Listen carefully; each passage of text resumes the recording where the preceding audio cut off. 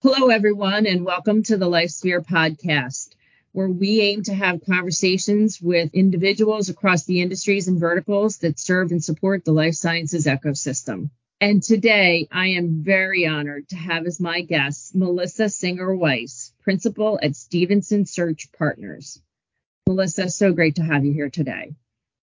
Thank you so much. Looking forward to it. As a principal of the Stevenson Search Partners, Melissa utilizes her nearly 15 years of life sciences experience to advise organizations on attracting top executives for their most critical leadership roles across science, development, and business.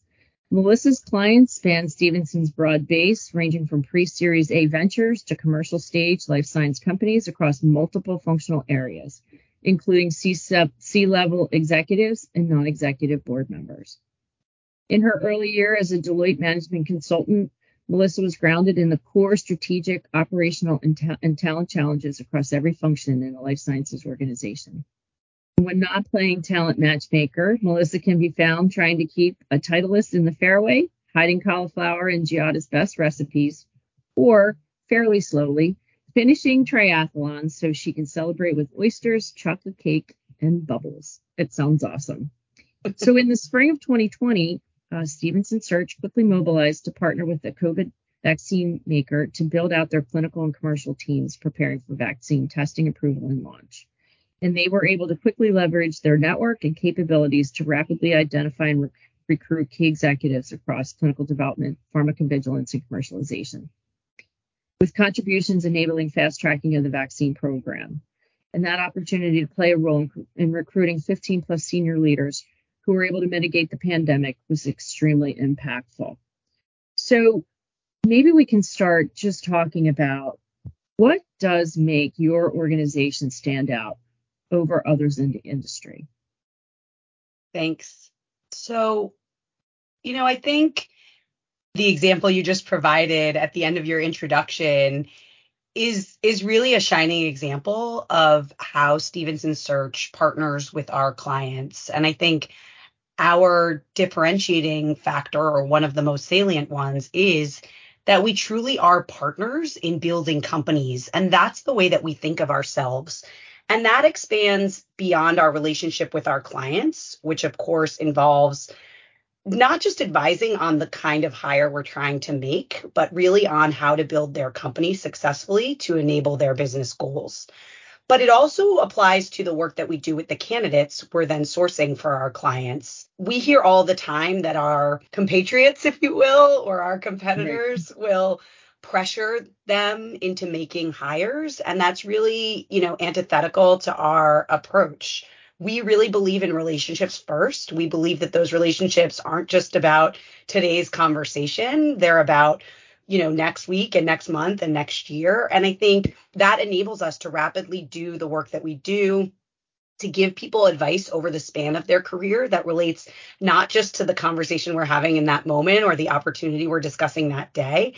It's probably not my smartest thing I do, but I can't tell you that how many times I find myself actually discouraging a candidate to pursue the role we're discussing because I just don't think it's the right fit on both sides. And I think those kinds of conversations actually provide or pay dividends to us as we partner with, individuals across the ecosystem. Yeah. And I think that stuff is really meaningful and critical when you think about the work that the life sciences industry is trying to accomplish.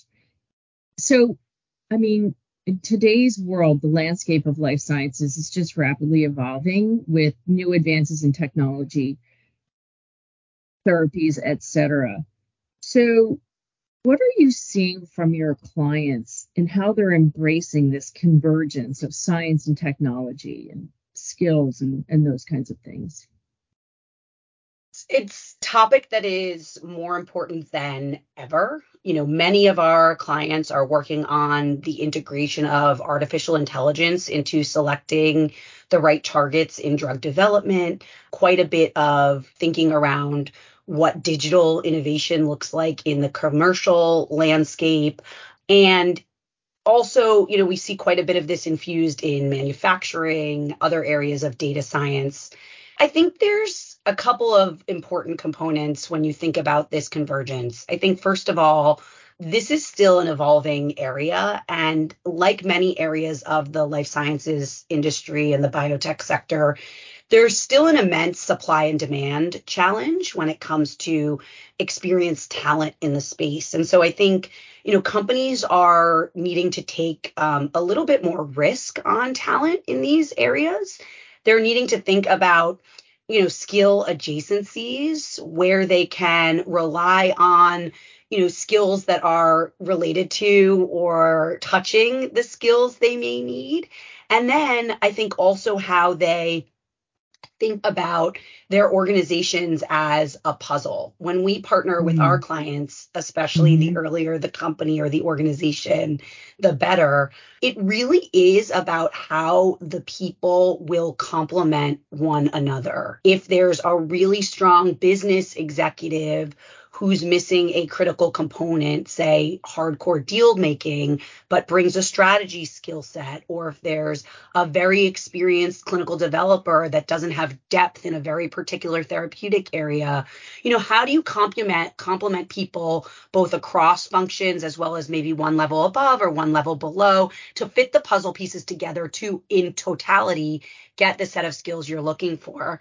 The one other thing I'd say on this topic, someone once shared the analogy with me that our clients are looking for a cow that can lay eggs, grow wool, provide milk, and even bacon, right? And all from one animal or one candidate. And, while we also joke internally that like all of our searches are hard because people don't call us for the easy ones. They don't invest in a retained firm when they're looking to do something that they can do easily themselves. I think, there is a piece of this that comes down to taking companies on the journey of how they fit those puzzle pieces together, how the must-haves and nice-haves in a given candidate may evolve as they start to get to know folks with different skill sets, as they start to put the pieces of the puzzle together. So I think this topic of convergence, it's about seeing how different skill sets fit together. It's about understanding where you can play off other individuals in the company, et cetera. I love the puzzle because, they're complex. They don't all have the same size. They are not the same shapes. And I do think that when you talk about that bigger picture, it really is what makes it more strategic. And I think as an organization, when you're trying to figure out where are we going, how do we get there? What are the right seats? What are the right people? Are they in the right seats? All those conversations. I'm curious, not every company is at the same stage and not every company is the same size. So even as a company maybe goes along its journey, I wonder if you can talk about what do you focus on maybe when you're trying to attract talent and you're at different phases? Like, is it by role or function? Does that change? I'm sure it does. In your phase, if you haven't commercialized a product yet, you may not necessarily be looking for operations folks at this point in time. So I'm just wondering, what are your thoughts on that one? I think first and foremost, depending on the stage of the company, there tends to be maybe a little bit more what I'd call wiggle room, right? So if you think about a very early stage, discovery stage company, every person you hire is probably the only person or one of a very few set of people with that skill set in your company. And so, the hires become in some ways so much more important or targeted. I think at each inflection point, whether we're talking about going from discovery to development to commercial, other milestones in the evolution of a life sciences company, there are other factors that play a role, and that becomes important again as you think about building a new set of capabilities in the organization. I think though, beyond thinking from that perspective, the thing that tends to be most important, and of course we work with very senior leaders, right? Board, C-suite, heads of function. The leadership, the intangible becomes maybe more important than anything else.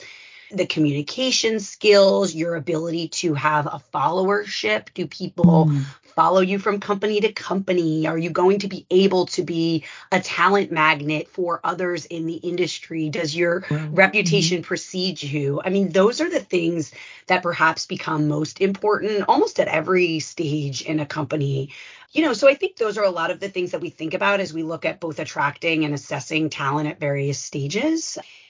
It also leads to this question of, how should people think about their career moves, and how should you judge whether you should join a company and those kinds of things. And, the advice I always give people as they're charting their path or evaluating opportunities is think very carefully about who you associate yourself with. This industry is very small. Many people know each other, have many points of interconnectedness. Before I stepped into executive search 7 or so years ago, I didn't have the perspective on how much, checking up on people or confidential referencing really goes on. And I think it's everything in this small community. And so it just becomes that much more important. I think we can all learn from our mistakes, and there can always be that one experience that didn't go well, whether it was an interpersonal dynamic or a situation that was bigger than the person themselves. But I think, both doing your diligence on a company and the people in a company you're joining and being careful about that, I think is so important. The other piece of advice I give people is just really understand the dynamics in the company. How do the board members interact with each other? How do they interact with the executive team? What's the reputation, of the executive team, and how they treat the rest of the employees. I'm not just talking about free pizza on Wednesday or what have you, but how are new ideas encouraged? How is diversity of thought accepted? How do people learn from their mistakes? Those kinds of things. So many different things there. I mean, so there's a lot of talk today from a strategic perspective that including diversity of thought, diversity of background, and diversity in general as part of, as I was just saying, this strategy actually of organizations to create innovative solutions that bring products to the marketplace. Creatively think about, what does the market even look like? Maybe we thought the market was this, but wow, we can open it up to something quite different. So I wonder, and I there's probably no right or wrong answer here, and it's probably an evolving sort of landscape, if you will. But how do you kind of approach integration of technology, science, and then this idea of diverse candidates, diverse thinking, diverse populations? All of this is sort of like a whole new batch, a whole new mixture.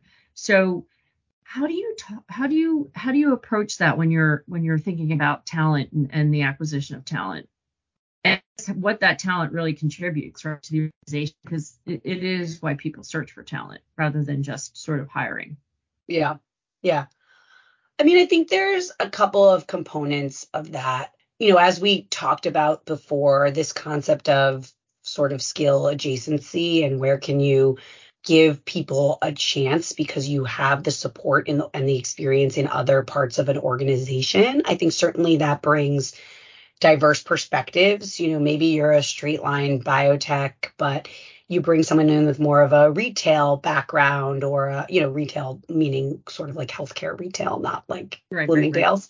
And maybe it opens up a way of thinking, to your point, that you didn't think about before. I think considerable initiatives that are going on in every facet of the industry around diversity and inclusion are obviously important and impactful. I know that, probably, 6 or so years ago, we started really making it an important call out in our own metrics, in the way we articulate our information to our clients. And our clients started asking us for it more. And that created a shift, just even from the mindfulness of, Yeah. thinking about how you infuse. I mean, I can tell you that 7 years ago, the thought probably didn't cross my mind on whether or not I had a status report full of men. And today, I just wouldn't dare go to a meeting like that.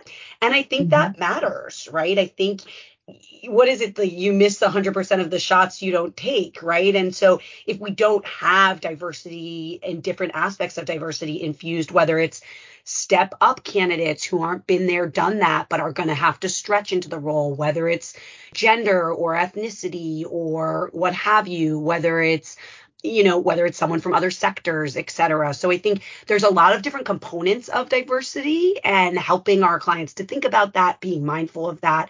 I very much, in the work that I do, I believe in testing the limits. Like, everything that we do is sort of on a scale of, how discovery versus development oriented, or how this or how that. And so, I'm always pushing at the margins to see where the places are that we can flex, that we can be creative. And I think everyone being open-minded and mindful on those topics is the best way to start, right? And then from Yeah. there, it's really Yeah. about the context, the other puzzle pieces, et cetera. Right. How can you incorporate technology and artificial intelligence if you're not going to think that that's diverse thinking, right? Because it wasn't part of the industry before, but now we're inviting it in. And I think that's what's awesome about this whole kind of topic, because diversity of thought is really what we're looking for. And that's where we get that to come to the table and join the conversation. So I feel like it's just an awesome path that they're heading down. The thing I think that a lot of people wonder as we look forward, into where are we going as an industry, and, there's so much opportunity, so many things are happening. But I think there's challenges, that they're still working on in the space. So I'm wondering, what do what are with the challenges, I guess, that are kind of urgent, necessary to be addressed. There are struggles in the life sciences. As people, I'm going to kind of combine a couple of thoughts into one here. When folks are looking at their own career path, these people are people with great mission. They have like such big vision about possibilities and things. How do you think they're approaching their career paths? Like, what is it that you maybe talk to them about in transition? You talked about maybe you're from biotech and now you're going to enter into gene and cell therapy or something like that. So that's a big question, but there's just a lot. I just wonder, like, how is everyone kind of managing this? Yeah. I always encourage people to lean into their strengths and what they like to do. Isolate the opportunity, isolate what it looks like on your resume. What's going to make you excited to get out of bed in the morning, beyond this goal of helping patients, creating value for the company. But like, what are sometimes the joke I use, and I was talking to a very senior, successful CEO in the industry a couple days ago, and we were talking about, like, I could be happy cleaning toilets if, like, someone told me I did a good job, and like Right. I thought it was like meaningful somewhere, right? And so, like, what's that for you? Like, what is that Yeah. thing that's gonna really drive you and really propel your success? Because I think, that is so important. I think beyond that, one of the trends that I've seen over the past few years, and really I think is so important, is, whereas in 2020, there really was this colossal war for talent, the supply and Yeah. demand of talent that was experienced and had seen the movie before. The equation was really imbalanced. And, if we look at today with the pullback in the sector, we've seen a little bit of a regression from that. I think it's gotten a little bit better.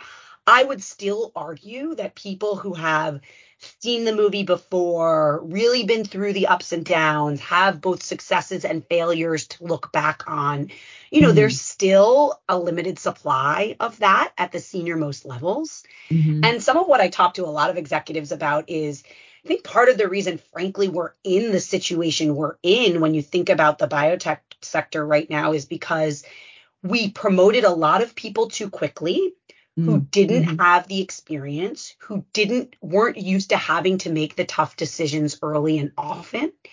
And so there wasn't always the discipline and rigor around those things. And there didn't need to be because there was so much money. There was so much, whether it was inflated titles, inflated salaries, etc. And so as I talk to people now, I'm both advising on this, but I can't tell you how much more frequently I'm hearing this from C-suite executives or one step below, half a step below the C-suite, where people are saying, for the first time in many years, I'd like to do this one more time with a really experienced person I could learn from.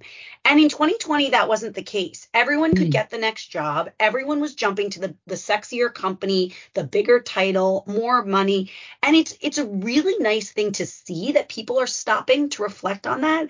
But it's also advice that I'm very actively giving because I think the moment is right for that. Like, why would you put yourself in a situation where you're coming into a huge amount of pressure, whether it's raising money, doing a deal, accelerating a timeline of drug discovery, drug development, because the money is tighter than it was, So it's just really nice to see people having that perspective. And it's something that I think is so important as people think about their careers in this environment, in the way that the innovation is happening, et cetera.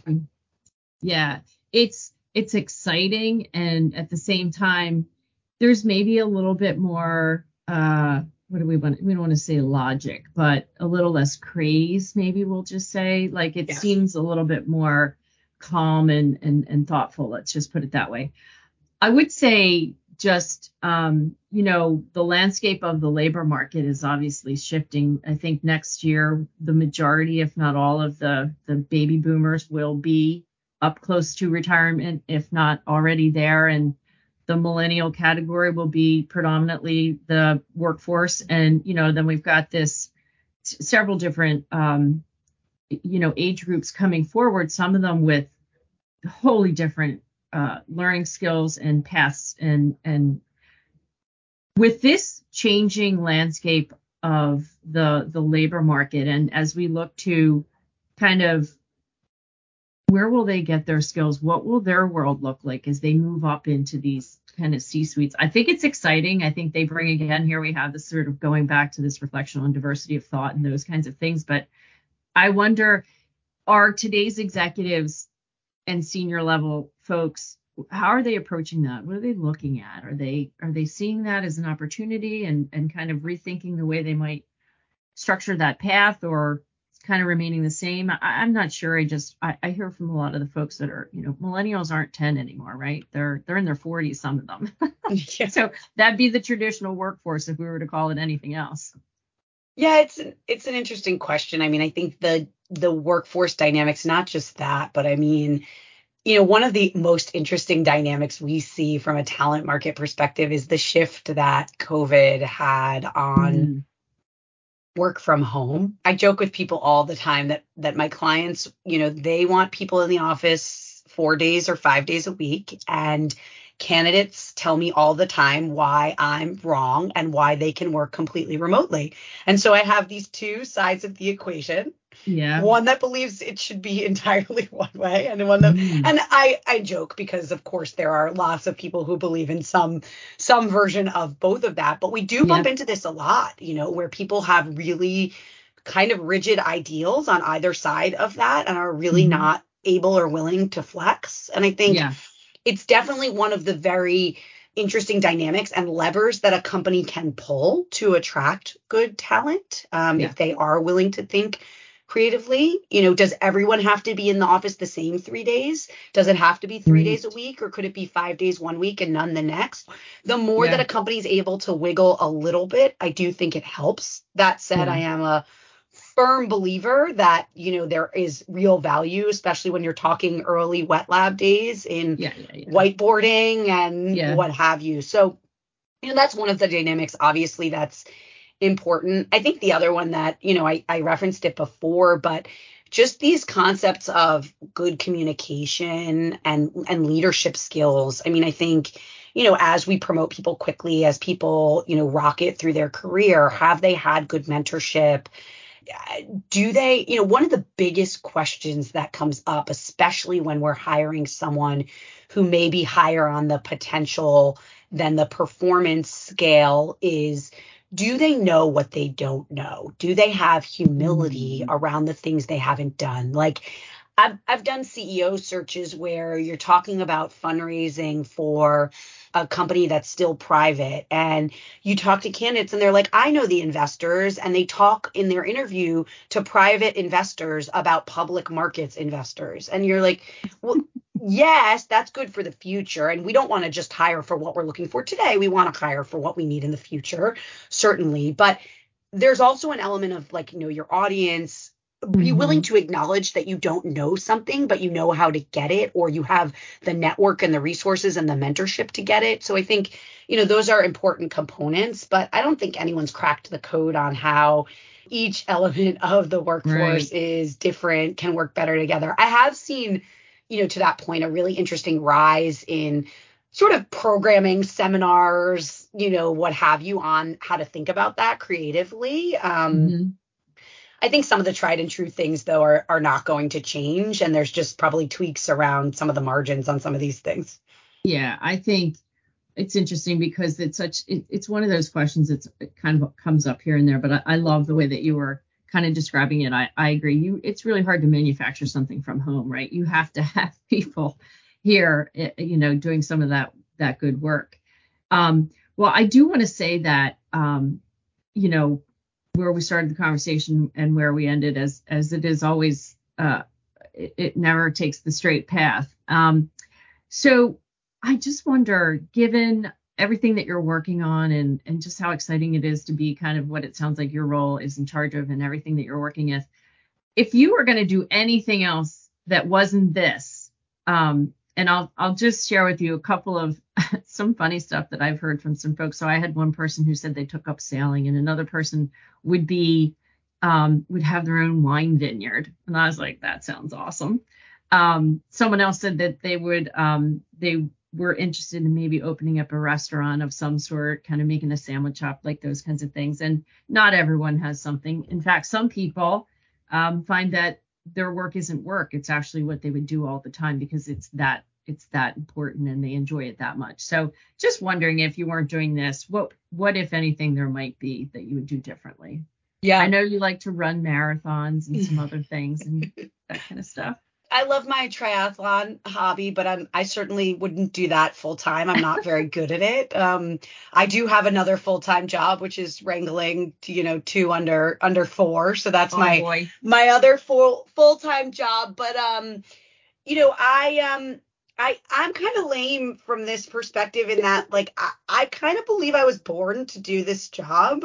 I started my career, as you said earlier, as a management consultant. It was very focused in life sciences, and I'm actually the product of 2 physicians. So basically from birth, dinner table conversation was about this sector. Yeah. I went to business school. I got an MBA. I did my summer in commercial strategy. So sometimes I joke with people that, the alternative career path, and I get a little jealous sometimes when I do a business development or a commercial search. I'm like, oh, that would have been fun. But most people fall into executive search. I really came here on purpose. Like how about that? The joke I always say is that everyone has their cocktail party conversation. Some people's is sports or movies or politics, and mine is people's careers. I love talking to people about that. And so to combine that with this passion and interest in the strategy of life sciences companies, the idea of bringing life-changing medicines to patients, and how do we advise companies in a really strategic and holistic way on how to do that. Like I said, I just really, I kind of think I was born to do it, and I love it. I wouldn't really trade it for the world. Isn't that funny? It's so, like you said, it is really strategy, because how do you bring 100 different pieces of a puzzle together? It requires an awful lot of thinking and a lot of kind of strategic, and it's not all done at the same time. Like I said, and that's part of this industry, I think, right? There's a lot Yeah. of people who don't think of it as work. It's really a calling, kind of Yeah. like, as you said. And I think that's just such a great way of kind of phrasing that out. Yeah, I mean, the other thing I'd add is, right, I mean, at the end of the day, our job is to get to know and understand people on both sides of the equation. And I have to say that just creates endless entertainment value, Yeah, right? I mean, right, there are right. the stories we could tell from every direction. I mean, from offer discussions with a candidate's significant other to make sure they understand and are bought into it, to, trying to understand how to move someone's pet, or, getting to know the ins and outs of our clients, our candidates, the sort of gossip. I mean, all of it. It's really quite fun. So maybe there is a book in your future. Wouldn't that be funny? If only I could get my almost 4-year-old to write it for me. There you go, right? Oh my goodness. So I just wanted to say, what a great conversation today, Melissa. I mean, definitely going to probably have to continue this one in the future, because there's so much content we actually didn't get to cover. But really want to thank you so much again today, my guest, Melissa Singer Weiss, on the Life Sphere podcast. Thanks, everyone, and have a great rest of your day. Thanks so much. Thanks for joining us today. We hope you enjoyed this episode of Life Sphere, where we talk with leaders in the life science industry about what inspires them and how we all can work together, because the patient is waiting. Please find us on Spotify, Pandora, and iHeartRadio. Like, subscribe, and share this podcast with your friends and colleagues. And we look forward to joining you on the next episode.